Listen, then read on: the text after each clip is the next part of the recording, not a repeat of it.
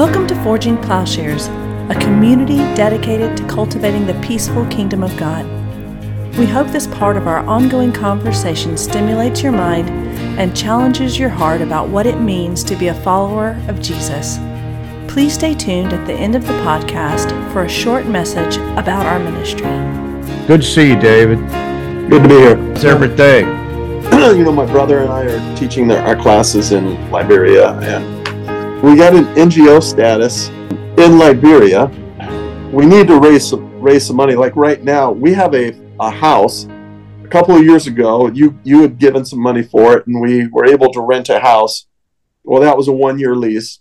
And then for the last year, we've been, Youth for Christ let us borrow some space over there. But they moved out of that place. But we found another house, which has a nice big open place for classrooms. And then we need somebody to live there because you always have somebody guard your stuff in your property. So we have a place for somebody to live, also a place for an office. Great, wonderful. They had some atrocities years back, right? Yeah, they did. I went my first time in 2005, and at the end of 2004, the Civil War ended. It was like 14-year Civil War, and it really devastated the country. And that was back. Liberia has an American. It's where freed slaves were sent back, and then they basically enslaved the natives there, which is the cause of the Civil War, because pretty much the descendants of the American slaves, basically from 1849 to 1979 or 1980, ruled that country. All the positions of power, there were no indigenous people that were in positions of power, Wow. So that's what caused the Civil War. But then you have, you have people like Pat Robertson, who said that Charles Taylor was a wonderful guy. Well, Pat Robertson was, making a lot of money off of the gold in the country and stuff like that. And was there a general butt naked? Yes, yeah. I used to. I'd go speak in high schools. I'd talk about General Butt Naked. He fought butt naked. Usually what they do is they'd, sacrifice like a baby or something like that, drink its blood, and then put on their combat boots and then, scare the living crap out of, whoever they attacked. Because they were all naked, right? Yeah, they were all naked when they fought in battle. He put a fear in different people, and, it was it was a tribal war and a war against the state. So General Butt Naked, he ended up having a conversion experience and is a pastor now, who, depending on who you talk to, it's not everybody likes him, right? Because he went in and, burnt down villages and killed innocent people. Killed a lot of people, yeah. There's a documentary. I don't know if you've seen it. I don't know if I've seen that one. I'll have to look that one up. I read he wrote a book. I read his book.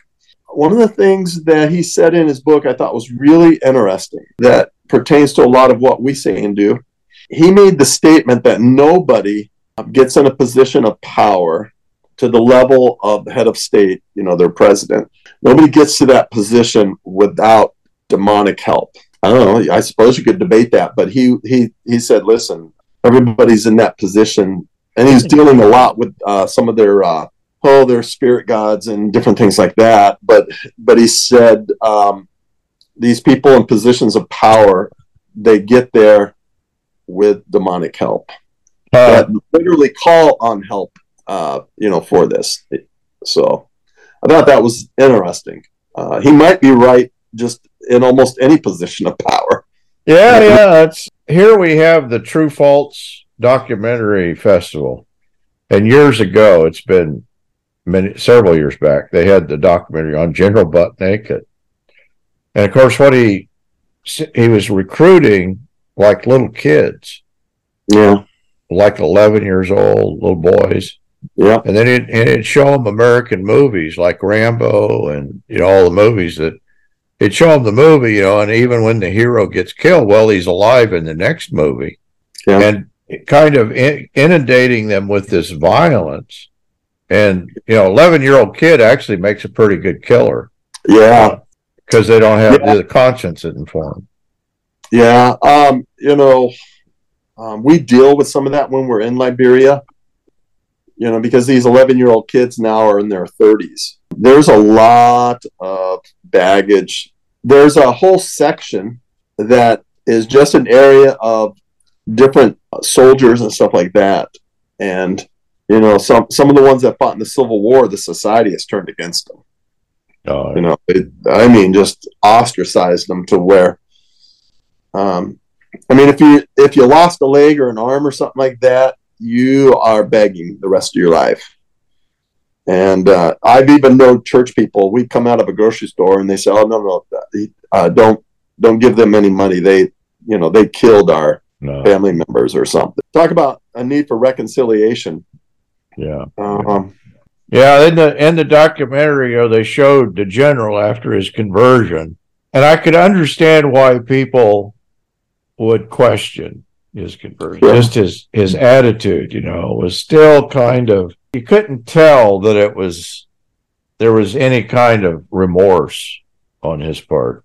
Right. Yeah. That's a good question. People do question it, and the country's very charismatic. And you have to be careful who you trust.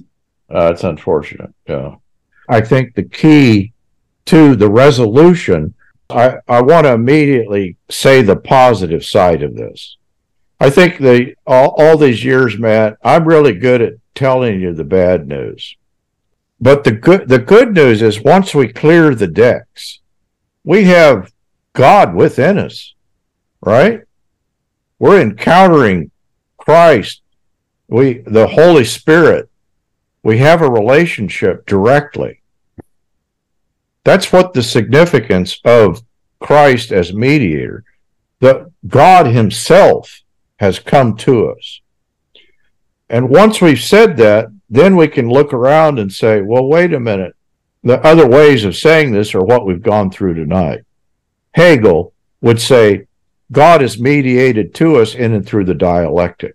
Jews would say, God is mediated to us in and through law keeping. I think we can still do James Dunn and still do the new perspective. It doesn't really help us very much.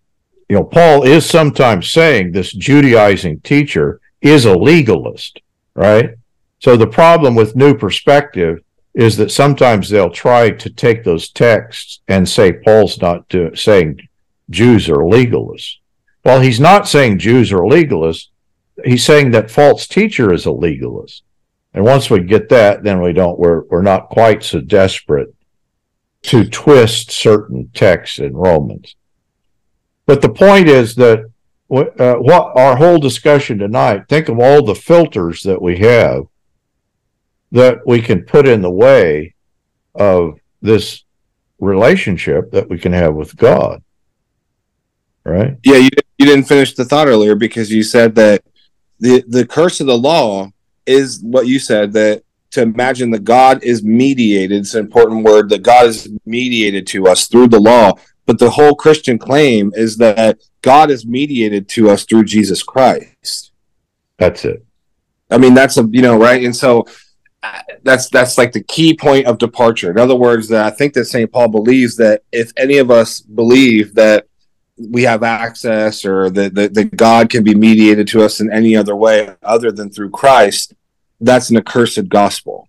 Is justification theory the accursed gospel? I don't know. That's what you've been saying. I'm hearing crickets. I would like that not to be true. Yeah, it's a strong way to put it. But in other words, if we put anything in, if we displace God with a theory, that's all that's really going on with all this, isn't it? Is that instead of Christ being that direct access point, there's no likeness. That's a sort of a, with James Dunn there, it's like, boy, that's kind of a nice word to use in a symbolic system that you were describing, a likeness, but posits in the middle of all of it a sort of void or a nothing or a word. What does that mean? Likeness. That just means like a gap. That means it's like this, or it's analogous to, or it's kind of, but it doesn't, there's no real content there, right? That is Paul's word, amoioma, but of course, likeness. But of course, the argument is, well, what does the word mean? He also uses the word joined to or knit together. And the question is, knit together with what? And Dunn says, knit together with a likeness. That's what I'm saying. That I meant just in the way that Dunn is using it. Yeah, that's a good biblical word that we've retained the form, but we've lost the likeness, or however you want to say it. What we would always do, what I hear you say, what I think I'm hearing you saying, is that we would always displace Christ for some other theory, call it justification, the faith in faith, as you've ran down with Zizek. That can just keep going. What's that called whenever, it's like faith and faith and faith and faith. It's like an infinite regression, Yeah. But Christ is a person who's in us and with us, and we can talk to him and he can talk to us, and he does, and it's not a static letter. This goes back to the beginning with Origen. This was his biggest problem with all of it, was that he said that the whole thing that St. Paul spends so much time doing, you can't read Romans apart from Corinthians and the rest of it, but that he just keeps saying over and over that the problem with the Jewish orientation to God is that the letter has displaced the Spirit.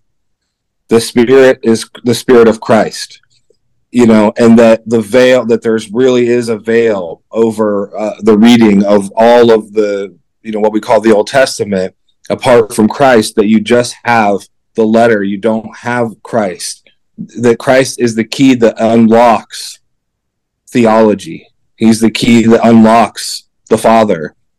He's the key that unlocks the Old Testament, our understanding of reality. But yeah, that's nice. But what we would normally do is we would insert some sort of theory and add Jesus on, or put him in there somewhere in that theory. But actually, he's not the center. The center is some sort of exchange or some sort of, economical sort of situation. Or it is the human sickness. I think what you're describing, Matt, is the disease. In other words, we can talk about this in a kind of theoretical sense. What we're describing in the end, we can talk about it philosophically, but when it comes down to the human psyche, and that's what Paul's doing in Romans 7, he's saying, this thing's killing me. In other words, this is a torturous kind of psychic phenomena that we're describing. And Matt, you used a phrase that I really like. You said it is actually a departure from reality. And I think that's what we're in the end describing, or that's the way I described it. In other words, when we say something is a deception, part of what it means to be deceived in a fundamental sense is to be deceived about reality. And I think that's what we're describing. People are deceived about the nature of reality. What reality? Well, beginning with the reality of their own embodiment. In other words, this is not an abstraction that we're talking about. This is an immediate experience. Our most immediate experience, I am claiming, is a deceived experience. Now, maybe I'm going too far here, but in describing human desire, that's the first thing that arises. And Paul is picturing this desire as colonizing his body. This alien force is the way he describes it. He says, it's no longer I that am doing it, but it's sin that dwells within me. This thing's got a grip on me. It's in my body. Well, what he's describing is a departure from reality. This, by the way, is, of course, what Zizek and Lacan are doing. When people come into them and they're sick, mentally sick. The anatomy of the disease that Freud is getting at is right here in Romans 7. That is, that we are pitted against ourselves. That the enemy that is our own worst enemy, the one that that Paul calls the body of death, it's that plaguing thing that he's done. It's that thing in himself. The negating, the obscuring, the overriding of reality. is what we're talking about. The way that I put it, that, I think in Genesis, the naked and ashamed would clothe themselves in the knowledge of good and evil. The law, that's just another way of saying the law. But that's inclusive. In other words, how do we do identity? Through human language, thought. We created alternative reality. And so the deception, I'm claiming, is directly experienced as a futile desire. What is the nature of this desire? It is a lost object, right? It is that thing that this is always an exponential desire, because the thing that is desired is unobtainable. Paul, will talk about, and in the Bible, will talk about a desire of God. There is a good desire, but the sinful desire is this thing that becomes overwhelming. The way that I described this, I quoted it in a previous blog. I said that baptism is the cure to pedophilia. In other words, if desire is the environment that this is very Girardian, by the way. Where does desire in us arise from? What we're saying is desire is that thing that is mediated to us through the environment, so that desire takes on a particular shape, that we're conformed to a particular mediating environment that shapes our desire. That means that there will be characteristic desires in particular situations, right? Those of you who have done other cultures, know this, that in other cultural places, there's sexual perversion, but the sexual perversion takes on a peculiar shape. Jim knows this in Japan. The sexual perversion there is just so bizarre. It's so strangely Japanese. But can't we say the same thing about Catholicism and its production of pedophiles? Can't we say the same thing about evangelicalism and its just continual production of a particular kind of Bill Hybel, kind of pursuit of adulterous affairs? Can't we say the same thing about fundamentalism and the continual production of the Jimmy Swaggarts and the Jim Bakkers? What my point is, I'm not trying to condemn these particular people. I'm just saying we have to see that what is true there is true of all of us, that we're shaped by an environment that gives rise to a particular desire, that's what Paul is describing. What is the cure for this deception? Being joined to Christ will, in fact, give us here is a true joining. What he's describing in chapter 7 is the object of desire is always missing. You can't obtain, you can't stop desiring when there is no object of desire. I was explaining to Jim Giorgio Agamben's take on this passage, that you shall not desire. Is that an actual command in the Bible? Thou shalt not covet? I was here. It was me, you, and Jim. I didn't realize it, but no. It says, thou shalt not covet thy neighbor's wife, or whatever. And there may be a whole list of things. His donkey. Yeah, other things. It's not just his wife, but thou shalt not covet what thy neighbor has, is the idea. But Paul quotes, the law had said to him, you shall not covet. This is kind of an obvious thing. The thing that is denied to us is the thing that, of course, it gives rise to. In Roman Catholicism, you can't have sex of a particular kind, but underneath the law, there is a kind of transgressive desire. This is Paul's formula. The law always has its transgressive support, doing a particular form of evil so as to produce a particular form of the good. Shall I sin that grace may abound? In one way or another, I think this describes then, this is Paul's definition of sin. To answer that question, yes. That these forms of faith perpetuate, what I'm describing is the predominant forms of Christianity. I think there's a cure within this, but I think unless we understand that we're joined to Christ And this is the environment creating an alternative desire that we're shaped by the grace of God. And so we can't do this otherwise. I don't think we can do this through stronger effort. Paul is saying, realize this. I mean, he is saying that in chapter 6. Realize the meaning of your baptism. So I think we can fail to realize it. Maybe we all occasionally have the Romans 7 experience. But we need to understand we're not written over. I think this was the thing I was doing with circumcision. The Jew pictures being literally marked or written over with the law. But isn't that the case with all of us, that we no longer have direct access to our own bodies? This is Zizek, but I think this is Paul. What Paul is saying, he's not denying the reality of the body. And in fact, this is in Zizek, the real. The biological body is the real. But we don't have access to reality, in a sense. For Lacan and Zizek, there is never a real direct access to the body. But what I would say is that no, our bodies are given back to us. They're restored to us in being joined to Christ. And I think that's the significance of being joined to the body of Christ. It's still body language. It's this being incorporated, though, into an alternative body. It does get confusing in Romans 7, and I guess 6 too.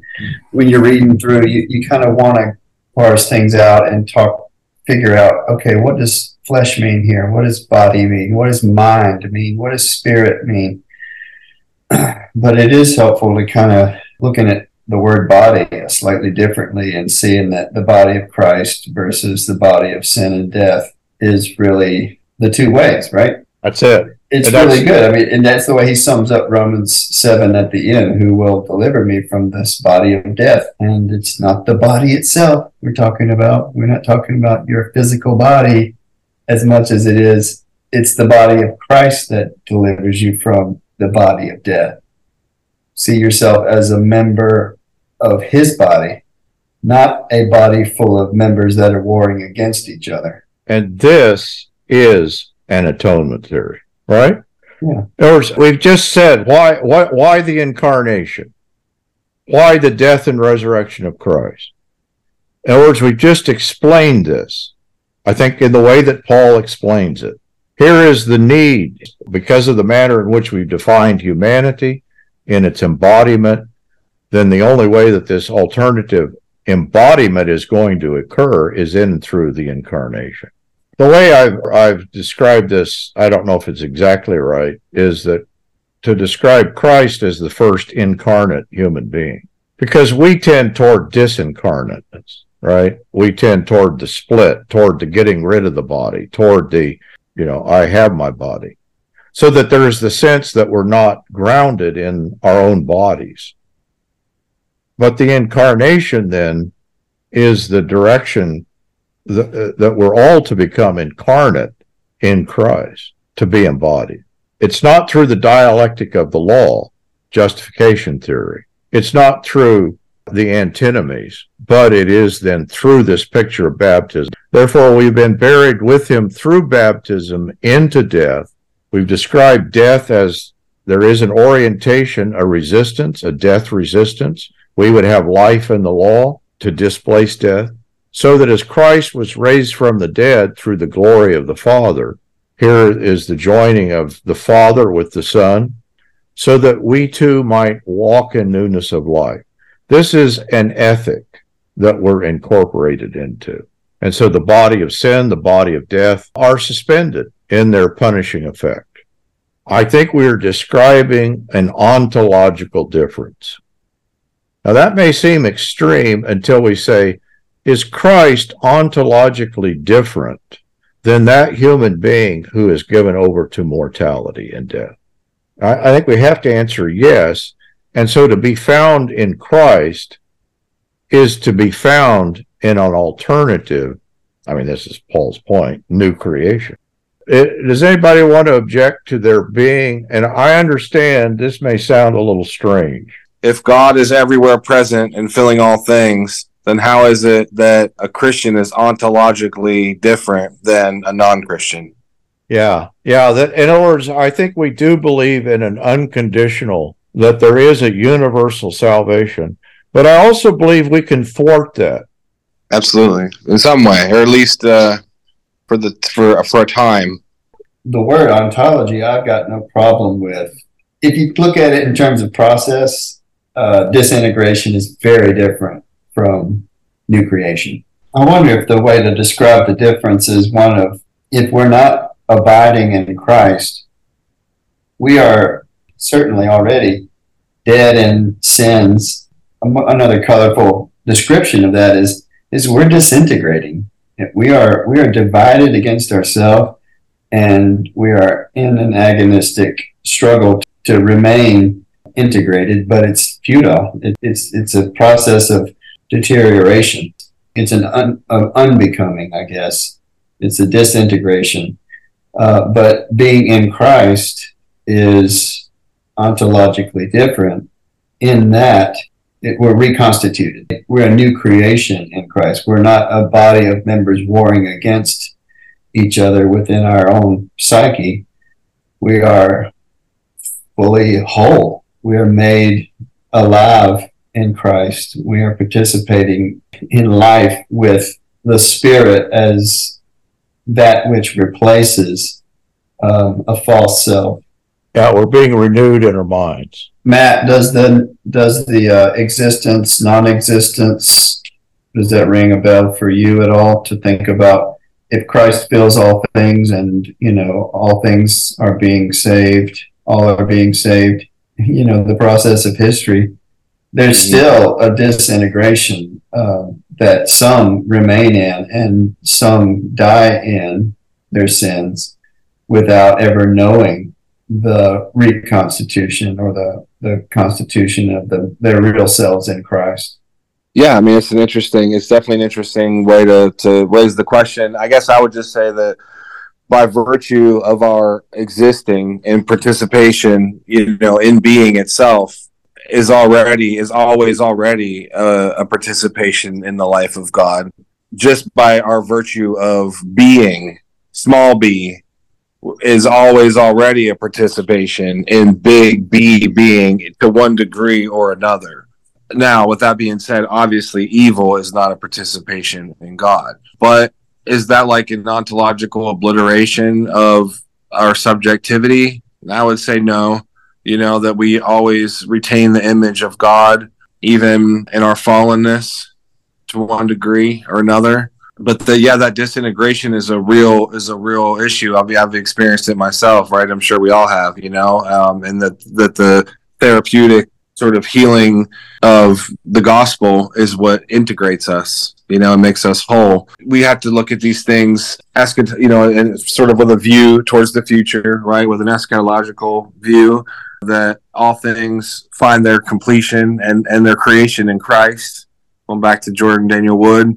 All I have is the promises of the Gospels themselves and of the New Testament that God will be all in all, and I don't pretend to know how that's all going to work out, but that does seem to be the promise that's held forth, to us through the Lord himself and through the apostles. So, and it's the only way that really, for me, makes Christianity coherent, in the sense that God is one, God is everywhere present and filling all things. We have disintegrated, ourselves from God through our failure to participate in his being, in his goodness, in his life. But that doesn't mean, at least for me, that that's a permanent state of affairs, that God's love endures forever, God's mercy and patience endures forever. I just think that it's more complicated than sometimes we make it. I mean, Paul and I were talking the other day. It's like, well, what if you were born El Chapo's son? And you were born into that family. And just like, Paul was indoctrinated into a specific sort of modern, enlightened, 20th century Christian fundamentalism, and had to work his way out of that through all sorts of toil and repentance and hard work and striving, well, El Chapo's son, El Chapito, they call him, he was born into a crime family. I guess it is unfortunate, isn't it, that some of us are born Tom Brady and some of us are born Tom Brady. Yeah, I'm so jealous of Tom Brady. I can't even have a conversation without bringing up Tom Brady. But in other words, like some of us are born with all sorts of privileges and talents and abilities, etc. And others of us are born in terrible circumstances, totally uneducated, oppressed, Palestinian, whoever. To imagine that in some way that those Palestinian children are ontologically different than me, I would guess is to mistake the nature of reality, because the true reality is that Christ is everywhere present and filling all things, and that we can participate in the life of Christ by his grace, to one degree or another. To do an identity through different, you can do identity through difference in that way too, right? To say that, I'm ontologically different, or call it superior or whatever, because of all sorts of different various, reasons. And I just, I would just argue that I'm probably ontologically inferior. You know what I mean? To that, even that's kind of dishonest. In other words, I do think that maybe it's just a mistaken way to really think about things. That I guess I'm more of a maybe Vedantic on this or whatever. That actually all of us are one body. We're all connected to one another in this human family throughout all the ages, and that I don't have myself apart from Paul or my wife or Brian or Matt or Jim or David or a little kid in Palestine, and because Christ is everywhere present and filling all things. And so when I go and visit a hospice patient, as you know, Brian, I'm actually going to visit Jesus, and whenever those hospice patients receive me, they're receiving Jesus. I think that that's the vision that Christ gives to us, and that's the anthropology I think that he gives us, that there is one body. I don't think that there's two bodies, although I am tempted oftentimes to despair and to think that there is an antichrist body that has an ontology, but that can't be true. That by definition, an antichrist body, would lack being. It would be by definition, it would be disintegrated. But that doesn't stop my hope that love endures all things. Love is patient. God, in other words, you can just substitute all those things for God. God is patient. God endures all things. And so my hope is that God will relent and wait, like George MacDonald talks about, St. George the Divine, that God won't suffer the loss of anything that he's made. I would include, I have patients ask me all the time, what about the animals? Do you think God will save the animals? And I say, well, haven't you read the story of Noah and the ark? Of course God was going to save the animals. He's already promised it. I just bring that up to say that to be brought into existence by God's grace, creation is incarnation. Why would God bring anything into being knowing that it would ultimately be lost? For any number of reasons. Again, if you're a member of a crime family, you don't have the advantage of being, for the most part, of being a part of forging plowshares. I mean, I guess you could, but chances are you're probably, if you're Don Corleone's son, it's like you're just going to be involved. He hadn't got a hold of me. He hadn't signed up for any classes. Yeah, okay, Michael hasn't signed. So these things are enormously complicated. That was all just a sort of inadequate. I knew you would come through if I prodded you a little bit. That what you're saying, Matt, it helps make sense of some of the other questions that you've had recently. I've been listening to some of our rebroadcast or podcast, rethinking what we already thought through in the Ephesians class with the re-release podcast, where you asked the question about the dichotomy or dualism between church and world. Does that sort of resonate? Is that what is that the same question? Because I keep coming back to this good question of what is it in John previously, is John 17, where he's praying for, Christ is praying for the unity of those who have been given to him, but not necessarily for the unity of the world. And he's saying, making that distinction between the world and those who the Father has given him. though, from that John class, I think that if you keep reading there in John, in the high priestly prayer, Christ does, in fact, though, go on to, and I mean, of course, there's the whole idea of like, well, what does Jesus mean by the world there? I clearly God desires all. Well, I mean, the scriptures just say that God is the savior of all human beings, and especially those who believe. So, what does he mean by the world? I don't think that Jesus is praying for the world per se, and in terms of its systems and institutions and that. But yeah, those things get really complicated. I mean, there's a lot of questions I have there, like you do, about he's praying for those that whom you've given me, and but my hope again is that God has given the world to his son, the cosmos to his son. Yeah, I'm not trying to limit it.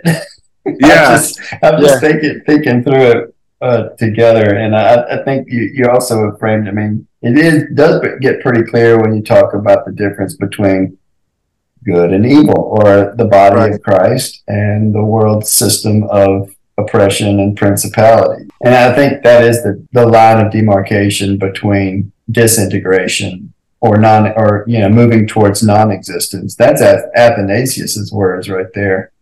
Moving towards non-existence, and the alternative, the new Adam. This is a constitution. This is an integration. This is reintegration. But I don't even want to put the re in front of it. Yeah, I mean, I thought Paul actually nailed it earlier that I actually do think that baptism is the reality. It is the true way because what are we talking about? Well, we're talking about theosis. We're talking about the unity of God and man in Christ, and that we participate in that in baptism, and that in as much as we don't share in that life, yeah, it's death. You know what I mean? And it's evil. It's real, and it has all these horrific consequences for God's good world. The question, I guess, for me, though, ultimately becomes that truly, I really believe that that we live in a terrible, obviously, right? Like we live in a terrible situation that cannot be the fullness of life in Christ. I can only look at the trajectory of my own life and say, wow, I was also and still sometimes do participate in those death dealing ways. I guess where it gets really complicated is what you said, about the state and the relationship with the church and all these different ways to kind of do identity. But boy, I hope that my neighbor, my enemy, we're called to love our enemies, right? Why? Because our enemies are made in the image of Christ, and they are, that I guess, and just in some ways, I guess I look at this, and you guys can correct me if I'm off here, if I've gone off the reservation, but Donald Trump, Cornel West calls Donald Trump my brother. It's hard for me every time I hear, and he has a lot of critics. He has a lot of critics on the left who criticize him for that. And they say, well, I don't do the Cornel West thing and say brother Trump and brother Biden. Brother Zizek, too. Yeah, does he? I really get it what he said, because I mean it communicates, and I love it when he says that Trump's a gangster. Yeah, he says, but he says, but I got some gangster in me. Yeah, that was a really good impression. But I got some gangster in me. Oh man, I love watching him on YouTube. And this may be a parallel. Just a couple things I've read or heard from people that make their living speaking to audiences. They've done enough brain research. If they tell a joke that good belly gives everyone a good belly laugh, it like raises people's IQ at least several points before they begin their presentation. His name is Dr. Lipton, who's done a lot of research in genetics and this epigenetics, which genes that control genes, how the environment allows your genes to not only heal, but to make new brain cells, new tissue, which goes against Darwin, that everything's sort of programmed when you're born. The body is a permeable identity within an environment. I think that's a scientific fact. Yeah. But it's also a theological understanding. Any of you gotten through the Beyond Justification or read parts of it? I've read some parts, the early parts of it, before he gets to the Sanders and N.T. Wright. He does a wonderful job in there clarifying what the project of N.T. Wright is. At least for me, it was very helpful because I think there is a lot of confusion exactly what his project is. Is he really an apocalyptic theologian? Is the new perspective really that helpful? Is the project really over and against justification theory, or is it justification theory writ large? It's well done. I think it's more maybe a little more accessible. All right, appreciate you, man. All right, thank you, Paul. Appreciate what you're doing and your friendship. Okay, thank you, guys. Appreciate you all. Love you guys. God bless. See you next time. Forging Plowshares is a community dedicated to cultivating the peaceful kingdom by providing in-depth, transformative biblical and theological education and discipleship. If you have found this podcast valuable, please remember to share on social media. If you have questions about what you've heard, or if you'd like to learn more about how you can get involved with Forging Plowshares or even support this ministry financially, please visit our website, forgingplowshares.org.